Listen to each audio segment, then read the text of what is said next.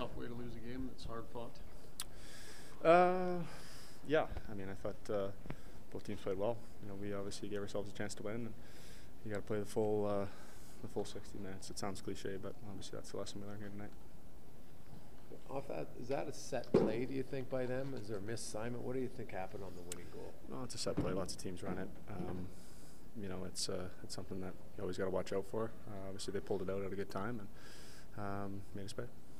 You guys found some offense, but this team seemed to push you in maybe a different way that you haven't seen at times this year. What do you just say about the quality of their play and what you guys had to do? They're a good team.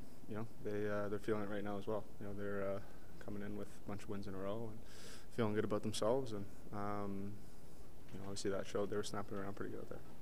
Is that a game, Connor, you feel maybe you guys created a lot of really good looks and just weren't able to finish? You tipped them, Vanasek came in, but I feel like you created enough they could have won tonight.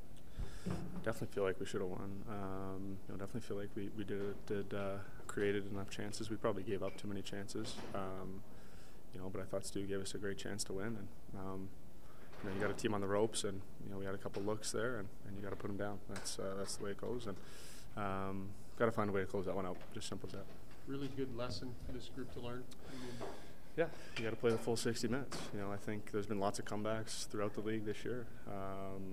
For whatever reason, we've done it to teams. Obviously we got taught a lesson here tonight. What do you look at the last part where you gave up a couple goals late, or do you look at a lot of chances that maybe could have made it, a 1 or 2 goal game into a 4 goal game? You got to look at the game as a whole.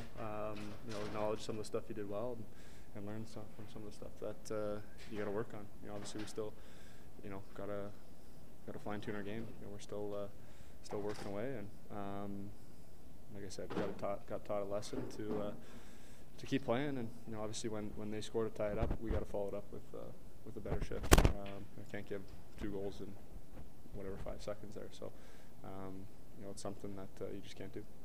Hi, it's Shauna, and I might be a bad parent because my kids think French fries are vegetables. Hey, it's Ryan, and I might be a bad parent because I went out for wings when my wife was in the hospital after giving birth. Johnny here. I might be a bad parent because in my house, the tooth fairy gives pocket change. But we're not alone. Len emailed us and said his 6-year-old daughter's Tarzan moment going from love seat to lazy boy by curtains made him more proud than any dance recital. And Andy left his 2-year-old at the rink. All right, guys, I'm sure we're not alone. Like Andy's kid.